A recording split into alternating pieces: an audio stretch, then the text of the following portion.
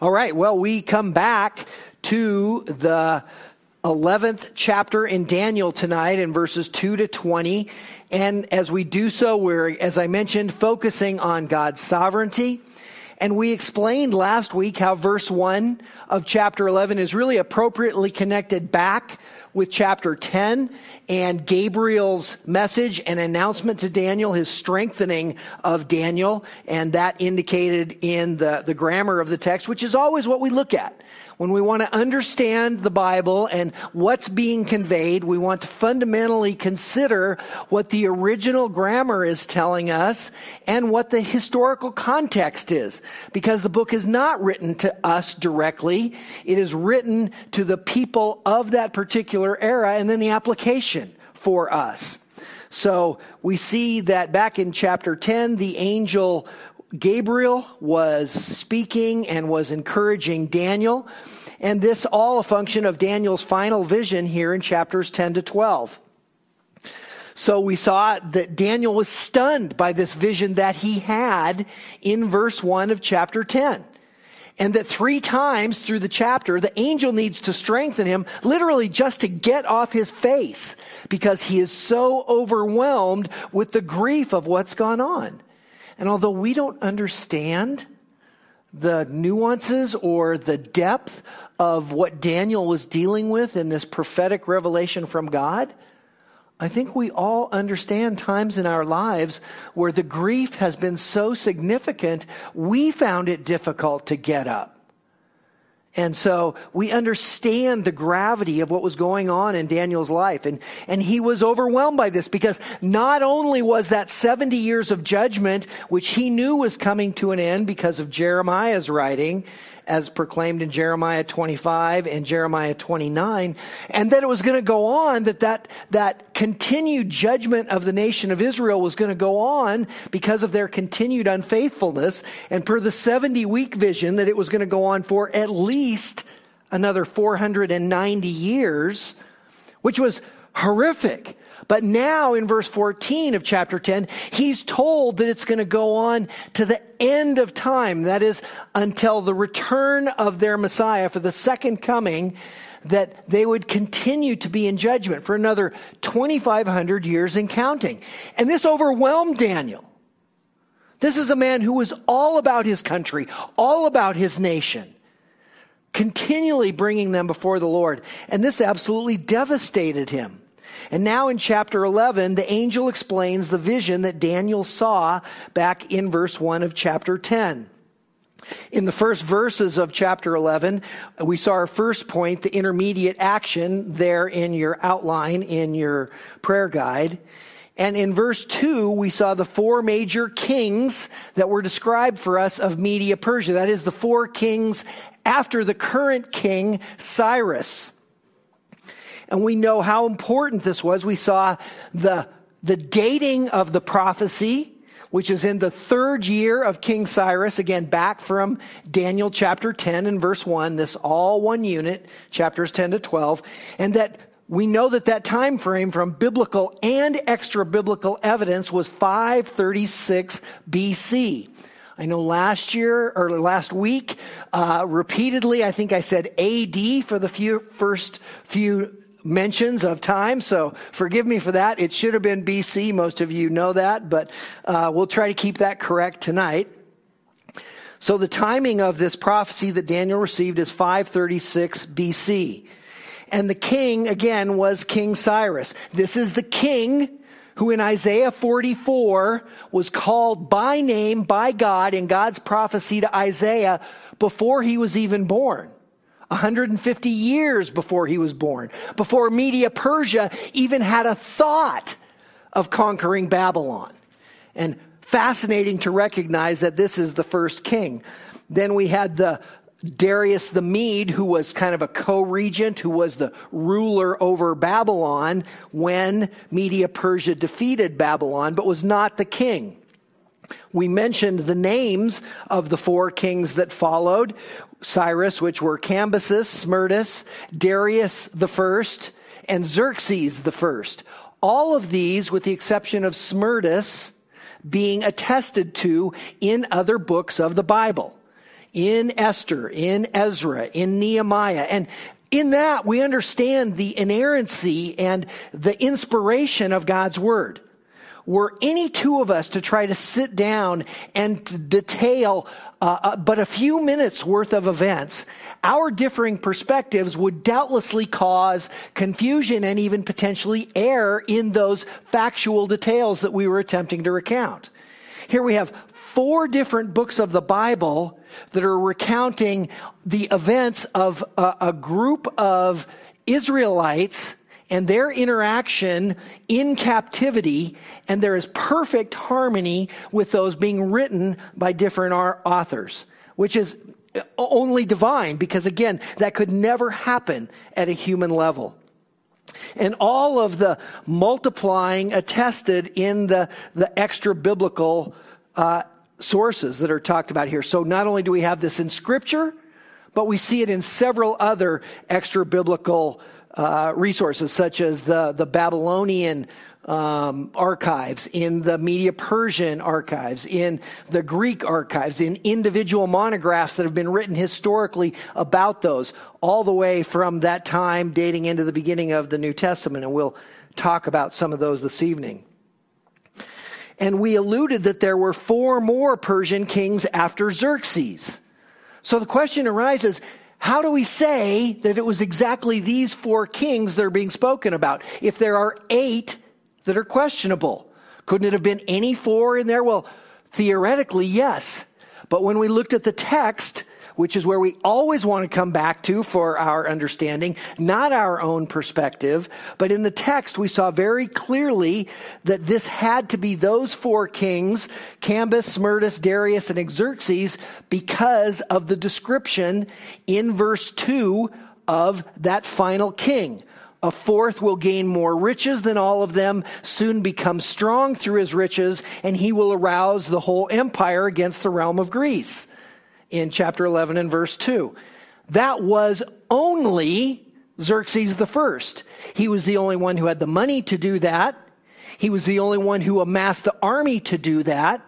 And following him, because of that failed military effort, where that tiny nation of Greece whipped up on both the army and navy of Medo-Persia, it left them really very, very weak. And we also see it specifically detailed in the book of Esther. So all of these incredible understandings of these sources. And so we recognize it had to be these individuals. Verses 3 and 4 described Alexander the Great and his 3.5-year conquest of the entire world, and so much behind that. And I'd encourage you, go back and listen to last week's message and refresh yourself on that, because it's fantastic.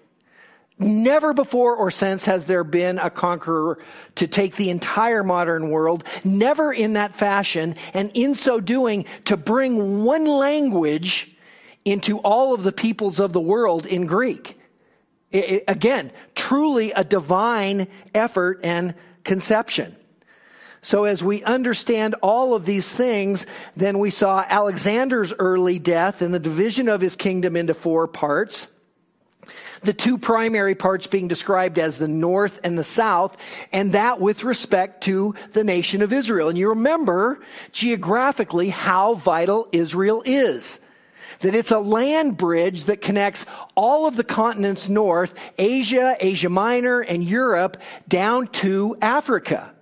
Because if we look at a map and we think of this as the western side, outside the western edge of Israel is the Mediterranean. The vertical eastern border is the Arabian desert. 600 miles of sand. There's no going across that. So if you want to move militarily in the ancient world, you have to go through Israel. Not only was it a rich land based on the crops, based on the timber and all that was there at that time, but militarily it was critical. And so we see this coming to full vent in our text tonight. Again, the kings of the north are the kings of Syria and the Seleucids. And the kings of the south are the kings of Egypt and the Ptolemies, or the Ptolemies, as some say. I say the P, there's no necessarily right or wrong pronunciation. But so the Syrians with the S are the Seleucids, the Ptolemies are the kings of Egypt.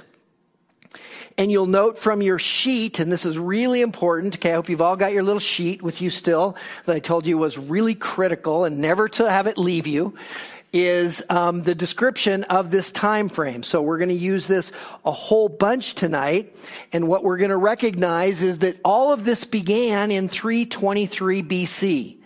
That's at the death of Alexander the Great, his premature death at 32 years old after conquering the entire world at 24, and his partitioning up, or of the, not his, but of the partitioning up of his empire to these 4 separate groups that are described as the 4 winds of heaven, or the 4 points on a compass in the New American Standard. So the Seleucid dynasty, you note on your chart, doesn't start for 11 years after 323. And that's because King Ptolemy the First was in Egypt, and that was a very easy area to control because he also controlled Israel. And so he had an easy time caring for his land and keeping it to himself. Another general of Alexander, Antigonus, began to come and conquer the other regions of Asia Minor and into Europe and even into northern Syria, and he forced the Seleucids out of their area, and they made an alliance with Ptolemy the First. So this forced the union that we saw in verse 5. And this introduced to us these 2 main antagonists that are going to continue through verses 5 to 20. That is the king of the north and the king of the south. The north in Syria being the Seleucids, the south in Egypt being the Ptolemies. And so that takes us back to our text tonight, which I've titled Astounding Accuracy and Intrigue. And boy, do we see that big tonight. And then the theme, 3 revelatory stages affirming to you God's sovereignty. And how that all comes to fruition is the understanding that this is a prophetic text that was given to Daniel, as we mentioned, in 536 BC. And we're going to see specificity in the events of these matters that occur from 323 BC down to about 200 BC that are only in divine prophecy from God, who understands and is outside of time, knowing the beginning and the end, that we could have such exact detail that comes forward.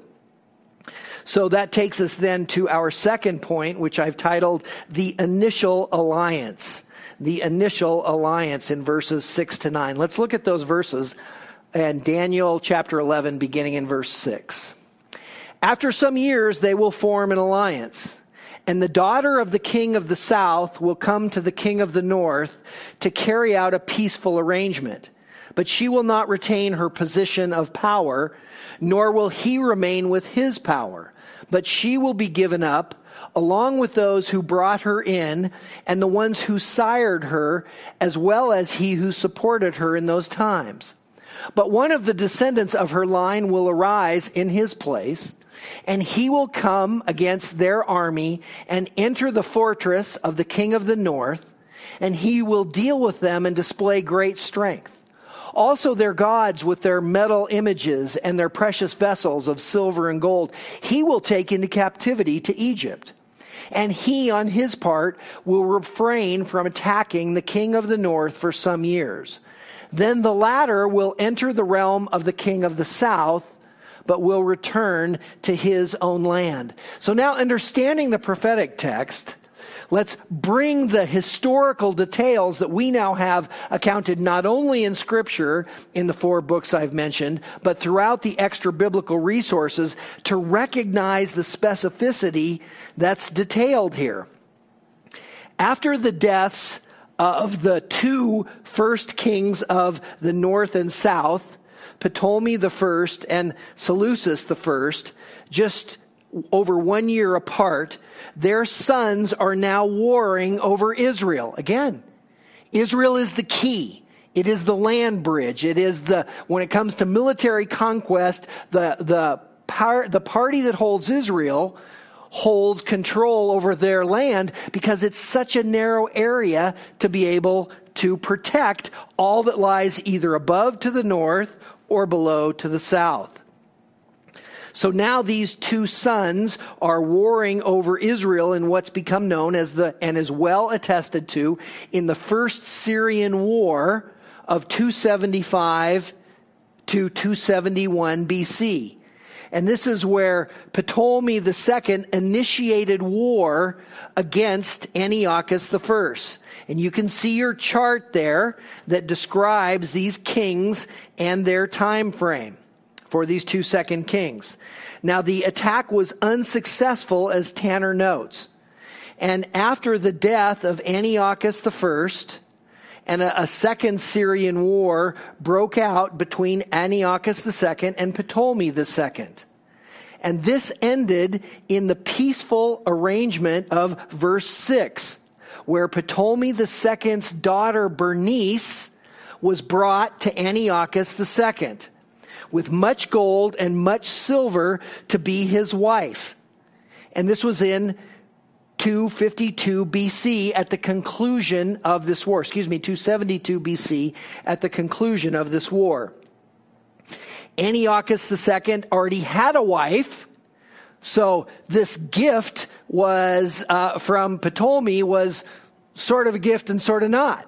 Well, apparently she was something pretty special, so Antiochus decides to put away and divorce his wife and children that he had, and he sends them off to Ephesus so that he can take Bernice to be his new wife. And the plan was that Bernice's children by Antiochus would then be his heirs to the throne. You can see the mindset of the Ptolemies and why they would do so. We're going to get control of this thing, so I'm going to send you my daughter. I'm going to send an entourage of people from Egypt to protect her. I'm not just sending her in. And I'm going to send all this money with her. Well, that seemed like a good thing. However, Antiochus II died suddenly after a poisoning event that many suspect was after his inappropriate revisitation to his previous wife in Ephesus. And as soon as she had poisoned Antiochus II, she told everyone that before he died, that he had said that her children should be the heir to the throne, and therein he has Bernice and her children and all of the entourage from Egypt murdered.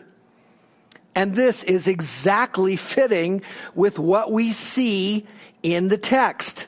This is what's spoken about in verse 6, and the king of the south coming to the king of the north to carry this peaceful arrangement. And she, the wife, will not retain her position of power. And indeed, where it says there in verse 6 that she will be given up, that Hebrew phrase means that she would be martyred and killed as were her children. And so this is, again, the exact detail of the prophecy that we see given 185 years prior. So in verse 7, one of the descendants of her line is the brother of Bernice, Ptolemy III, and hearing of the murder of her sister and her children and the Egyptian entourage, he attacks Seleucus II. And this campaign of Ptolemy III is described as the most successful Egyptian campaign that they would ever undertake. Verse 7 tells us that he overtook their fortress or their palace, and sources say that he marched on through Asia Minor all the way to Mesopotamia, continuing to win military victories. So after this horrific act that the ex-wife proliferates on the king and on the new wife, then the brother who is remaining in Egypt now comes in and storms in and starts taking conquest of all of this region. Verse 8 continues to describe this conquest where it says for us, also their gods, their metal images, and their precious vessels of silver and gold, he will take into captivity to Egypt, and he on his part will refrain from attacking the king of the north for some years. What this tells us is he's going in to pillage and plunder. He's going in for cash. He's going in for the gold, and the majority of the gold and silver would be in their idols. Furthermore, in the ancient world, when the idols of a nation were taken captive, it was believed by those peoples that their gods had given them over. So there was an idea that he had won victory by taking these idols. So we understand that Ptolemy III then returned to Egypt. He didn't directly take on the next king, and he did so because there was a skirmish back in Egypt of native Egyptians. And he did not return to fight in the north in a major campaign. So this was the last major north incursion that the Ptolemies would make in verse 8. However, it wasn't over between these two, that is between Ptolemy III and Seleucus II, as verse 9 reveals.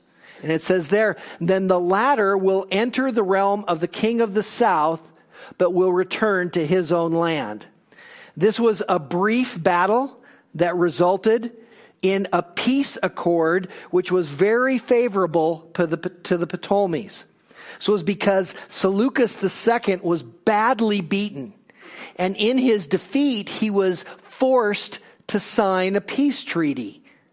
And in that peace treaty, it included giving the Ptolemies the port city of what was called Seleucia Pieria, which was the capital of Antioch. Now, from our New Testament history, we know a little bit about Antioch, don't we? It's the place in the New Testament, in the book of Acts, which we're going to be getting to shortly in our Sunday morning series, where people were first called Christians, little Christs. And it was a derogatory term that was used against them, that they were these people following this foolish man, and they loved the term, and they took it on gladly.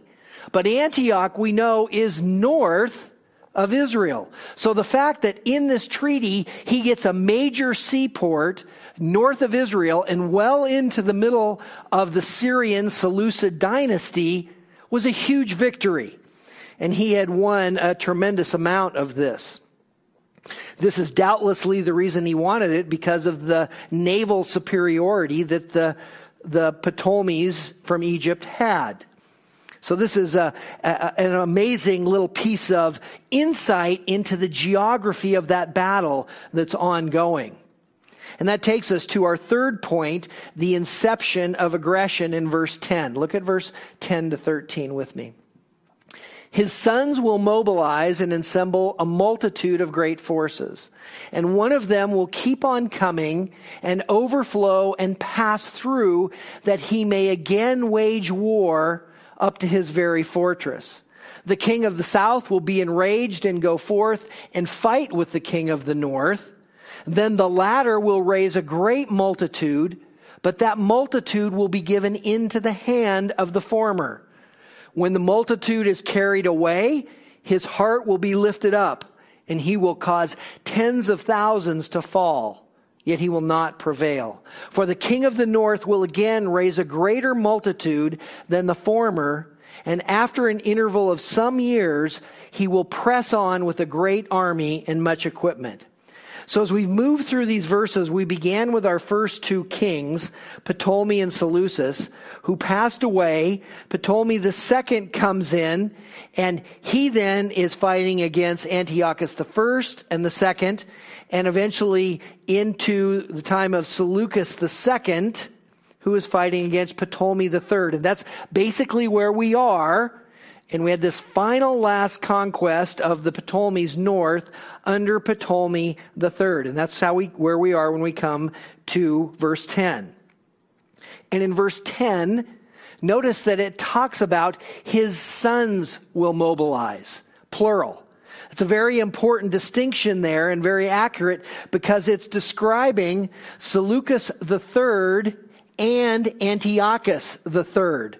both of them sons of Seleucus II.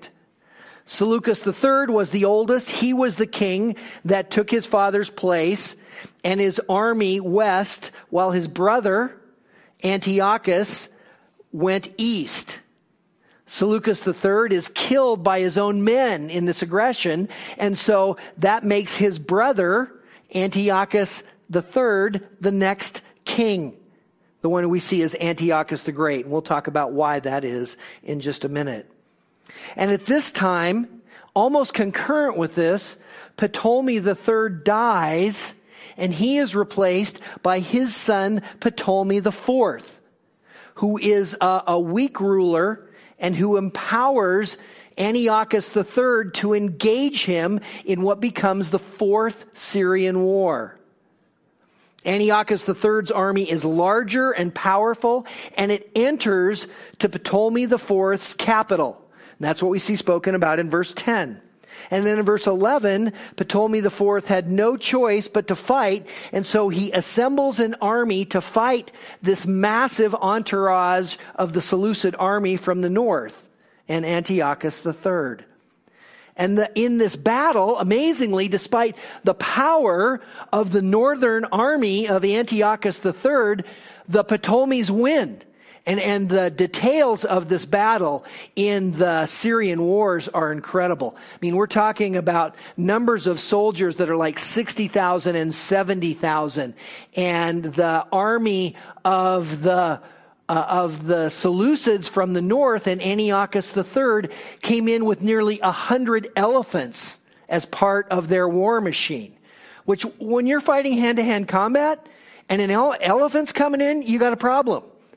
And yet somehow the Ptolemies were able to secure also 103 African elements, which were larger and more significant, and they also secured a huge warrior force of the Nabatean army, this very vicious army from Africa that came in and helped them, and thus they win the war.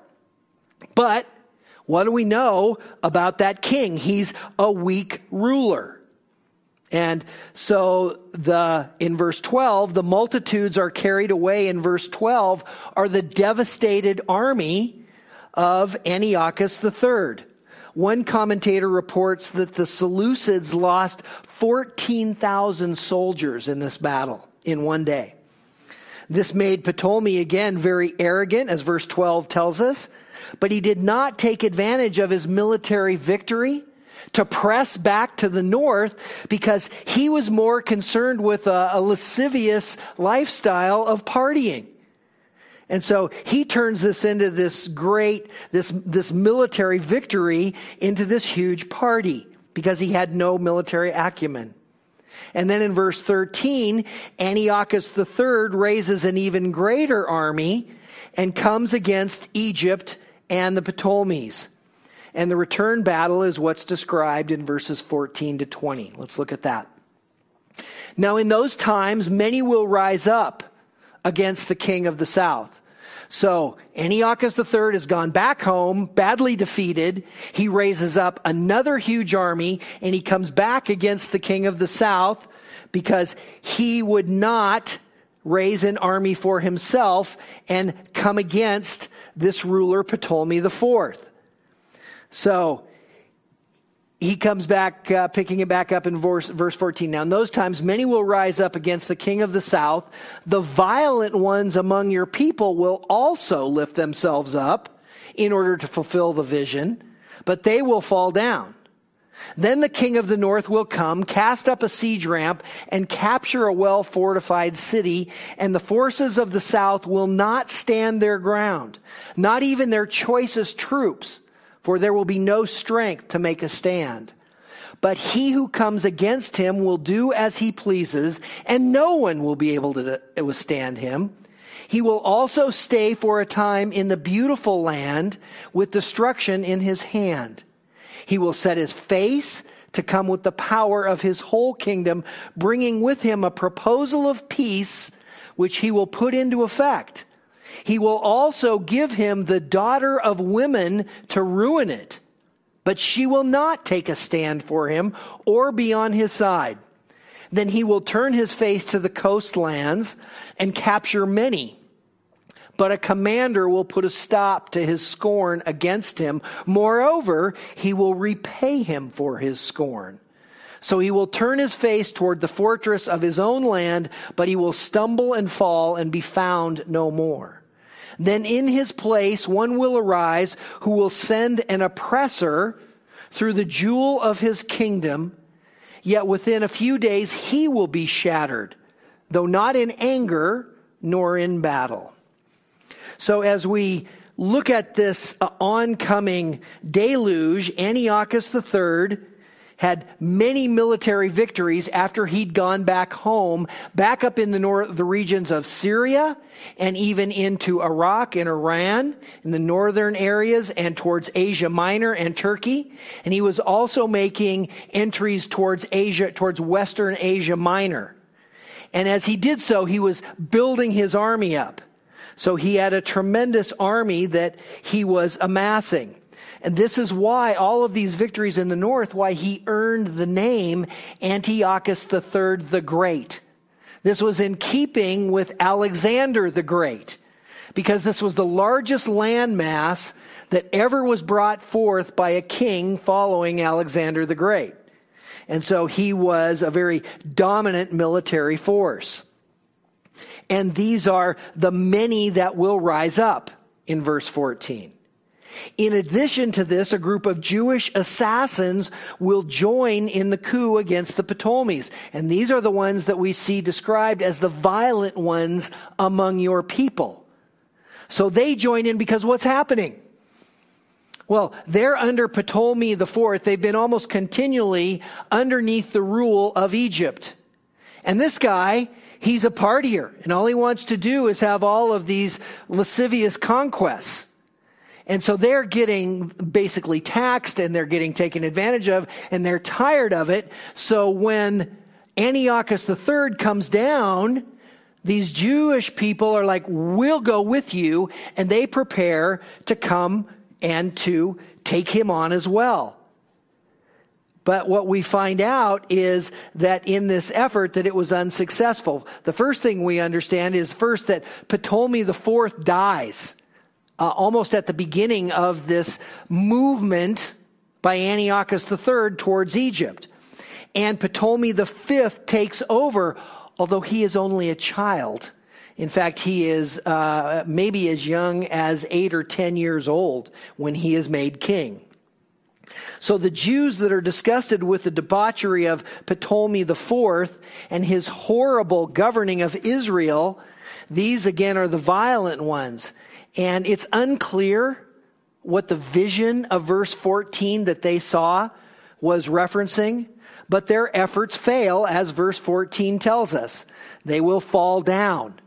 Their stumbling in verse 14 is at the hand of a governor that Ptolemy V, through his advisors, this kid had placed, Philip V of Macedonia, had placed in Israel. And he was on the coastland of Israel, so that when these assassins were ready to join with Antiochus III, this governor came and he took them out. And so this is their stumbling. He put down the Jewish revolt.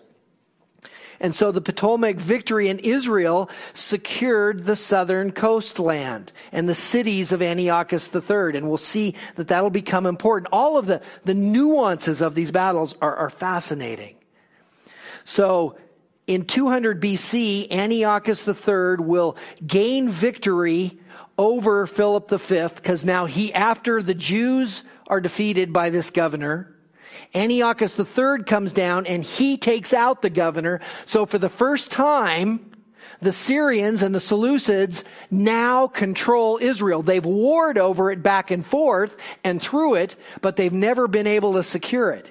This is the first time that they secure Israel, and this will be the last time that the Egyptians ever have control of that land as he moves down and in through it. So Ptolemy comes in and he takes out Philip V. so that there's no more support from there.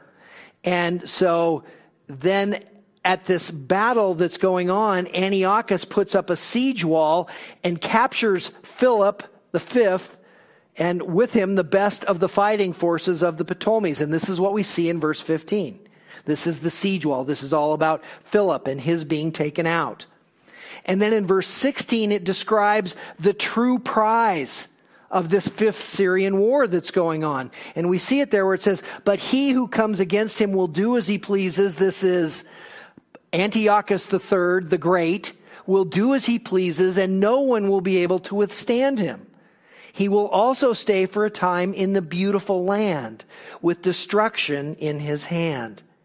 So as he comes in, Antiochus III is massively powerful. And now he's taken control of what was arguably the Ptolemies' major fighting force and this governor, Philip V, that had been hired. But rather than tearing right on down into Egypt, the king decides he's going to bask in this victory for a little bit. They now have Israel. They now possess and control the land bridge. So he decides he's going to hang out there for a while and enjoy his victory in the beautiful land. And he does as he pleases, and he stays in Israel. And the phrase destruction in his hands at the end of verse 16 indicates both his power and the control of this critical land bridge. They've been fighting for this forever, and now he has it. So now has destruction, or literally in the Hebrew, annihilation, in his hand. And as Antiochus III's reign continues in verse 17, a new power is building in the West that we're going to see come up in another verse. Antiochus in verse 17 has a ploy for ruling the entire empire in verse 17, which is a false ploy for peace. Remember earlier? We saw that the king of the Ptolemies sends in Bernice to marry the king of the north, and that falls apart. Well, Antiochus III is thinking, hey, that's a good idea. I'm going to send a woman down, and now this is going down to be with Ptolemy V, this child, who now is perhaps in his mid-teens. And so I'm going to send this little older woman to come in. She is going to come in, and she's going to marry this Egyptian king, and she's going to help turn this whole thing my way, so I'm not even going to have to fight. Well, you may know, and notice what she's called in verse 17. The daughter of women to ruin it. Who could that be? Well, you may have heard of this woman. Her name was Cleopatra. And we know much about the power and the conquest that Cleopatra brought forward when she was in Egypt and when she married Ptolemy V. She wasn't going to be controlled by her brother. She saw an opportunity to gain power. So she said, enough with your plans.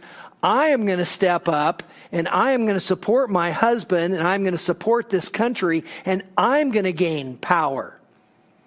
So she will not take a stand for him or be on his side. And then in verse 18, Antiochus III, with a failed effort in Egypt, because now he doesn't have the superiority. He's been hanging out. And as he's been hanging out, keep in mind this is a very violent world, where if you're not right there to control those lands that you take, those people that are still around will come and take them back. So he's been hanging out in the beautiful land, and he has lost much, and he does not have what he thought would be an army to go forward because he didn't think he'd need it. So in his failed effort, he turns to the Mediterranean. He turns back north, back to his stronghold, still having Israel, and he starts to move to the west. He starts to move to Greece. He starts to move to Macedonia. And he starts to move towards another power that we've heard spoken much about and that we see coming forward in verse 18. He'll turn his face to the coastlands. This is the western Mediterranean. He'll capture many, but a commander will put a stop to that scorn. This commander is the new commander of the enveloping Roman army. And now the Romans have started to amass an empire. And they have begun to take over some of the northern regions. They are in complete control of Europe at this time. And so Ptolemy III brings up the ire of the Roman legion. And Rome comes and defeats Antiochus III, driving him out of the western Mediterranean and back to Syria. And he was also required to sign what is called the Treaty of Pamia in 188 BC. This was an incredibly important treaty. The effect of this treaty required a tribute of gold paid each year to Rome and 20 hostages given to Rome of significance. Sounds very much like the captivity of the Jews to Babylon, don't you think? Where they came in and they looted the temple and they took the gold and the silver and all of the instruments of the sacrificial system, and they took all of the youth of the princes and kings, which is where Daniel was taken captive. So he has to send these 20 hostages, and one of those hostages of this king, Antiochus III the Great, is his son Mithridates, his second oldest son, who would become, and becomes critically important. So the son who was sent as a captive to Rome as a hostage will become Antiochus IV Epiphanes, the one who most of the rest of the 11th chapter of Daniel is about. So for the gold, he had some gold, but this is a huge amount. So he returns back to Syria, to his capital, moves beyond it to Susa, which was the previous capital of the Medes and Persians.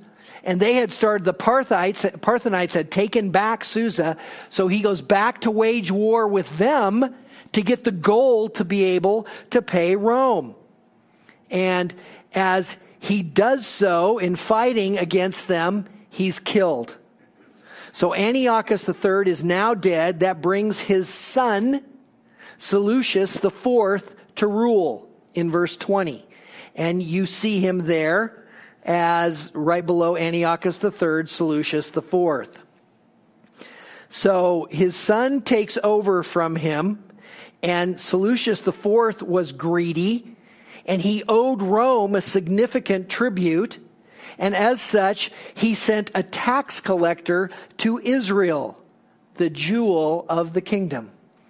Because we know one thing about the nation of Israel and the Jewish people: whether they are in captivity or whether they are at home, financially they thrive. And so he thinks, okay, here's my cash cow. I'm going to go back down now that we have possession of this, and I'm going to tax these people, and they are going to pay me. Well, the tax collector that he returns with this huge tribute, because Israel has been militarily decimated with the conquest of the assassins earlier, and the tax collector decides he's going to take things into his own hands. I've now got the gold, and the second in command, or the second son of Antiochus III, has been taken to Rome. All I've got to do is take out the king, and I'm the new king. I like that idea. So that's exactly what he does. He comes back and he murders Seleucus IV, and he takes the throne. Interestingly, this particular period of history is very keenly detailed in 2nd Maccabees. And we see that as well as in the other historical accounts. So as we understand this transition, we've now come all the way through these kings, all the way through the Ptolemies, and all the way through the Seleucids. And now we have Seleucus IV dead. We have Antiochus IV in captivity. And we have Ptolemy VI sitting down in Egypt. And we'll see how that plays out as we continue forward. But there's so many details that come out in this text. Think about all of the historical events we've just described that are specifically and prophetically brought forward in such accuracy that we now see again, from a historical perspective, that what was foretold 180 to 200 years prior was keenly specific, down to the meaning of the names, the daughter of women, and how important Cleopatra would be in that role, and a title she would take to herself. We also see the incredible significance of the land of Israel, not just because of its riches, but because of the military facet, and the amazingly corrupt and power-hungry perspective of these wicked human rulers. Those which were never content with all that they had, but they had to continue to war. They had to continue to come forward. And it's no different today.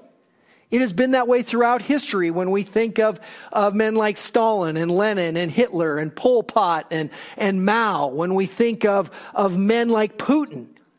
It doesn't change. The heart of man is desperately wicked, as Jeremiah tells us. Who can know it? We can't know our own hearts. And this comes forward so powerfully. And not only in all of the wickedness that we've seen, that a worse ruler than all of these is coming in Antiochus Epiphanes IV. And he is going to be the most horrific of this group by far. Worse than any of those that have been before, but one who is foretelling yet a worse ruler to come in Antichrist. And the persecution to God's people is almost certainly to come to us. Do you remember what the New Testament says in 1 Corinthians 10 about why the Old Testament is written? It is written to give us instruction. Part of that instruction is the suffering and the judgment and the punishment that has gone on to the nation of Israel that we can expect is likely to continue and to come forward as we see the closening time of Christ's return. And as Christians, we're to understand how we're to live in all of this. Not to fight, as we're told in the New Testament, but to live radically different lives, as Tanner notes. To love one another, per John 13:35. Because as the world sees us love one another and love those around us, they will understand that we are different. And that this is the message that we're to convey by the love that we show to one another and to the world. That we're even told to love our enemies, to do good to those who hate us, to those to slap us on the cheek, on the right cheek, to give them the left also. And that this is radically countercultural. And in this, so that we may serve, so that we may show our role is not to rise up and to revolt, but it is to serve. It is to reflect Christ to those around us. To, as Scripture tells us, to lay down our lives for others. If it even comes, beloved, to the point of our martyrdom, to not fight that, but to live Christ out in that. What did Christ do? The one who took on himself all of the sin of the world and died on the cross for us. And that we are to remember keenly that it is better to be a servant and even a martyr in this day and this age, so that we may rule with Christ in eternity, rather than seeking somehow to rule now in a world that we know is passing away. Because this is the reality of what we're to be and to do. And this is the reality of these lessons. God has given us these truths so that we could see his sovereignty. We could see the specificity of what he's doing. How comforting is that when we have difficulty in our lives? When we have family member after family member suffering, when one sister has cancer and another one breaks her arm and needs surgery, and my wife needs back surgery, when, my father is failing in health and passes away, and then my mother's health is failing and passes away, and then my stepmom is having all sorts of trouble and I'm having to deal with that, and my daughter-in-law has a horrific heart event at a young age and is completely incapacitated and doesn't look like she'll survive with her young son. And my wife's father has a stroke. How do we deal with that? By recognizing God is sovereign. And he's using all of it. He's using all in the tragedy in every one of our lives to open our eyes to who he is so that we can trust him. So that we can know that whatever befalls us, that we have an eternity that is secure in heaven because of Christ. As Paul says, these are momentary light afflictions in light of the surpassing glory that awaits us. And that we can give that message to others, and we can show that message to the world around us who so desperately needs to hear it and see it, because much of the world is living just like these buffoons.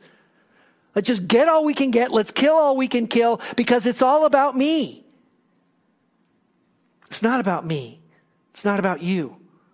It's about him. And he's the one that we need to continue to reflect, to trust in, and to glorify, understanding how keenly and specifically he's shown us his plan. Pray that plan will encourage your heart tonight as we continue to study this and as we understand the world about us, that whether we recognize all the details or not, we can recognize that our God reigns. Amen? And that he is sovereign and that he is working through every detail. Let's pray. Father, thank you for this detail of these many kings and complexity beyond measure. And Lord, that you would foretell this hundreds of years before the event. And it's not as though this were all of it.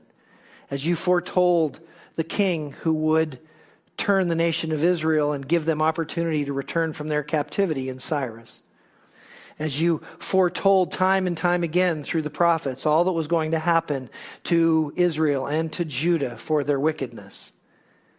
As you foretold most beautifully and incredibly the coming of your Son, Jesus Christ, who would suffer more than any man, who would be marred more than any man, who by his stripes we would be healed, and who would indeed, though he would suffer to death, would see his offspring as you would raise him from the dead. For there is none.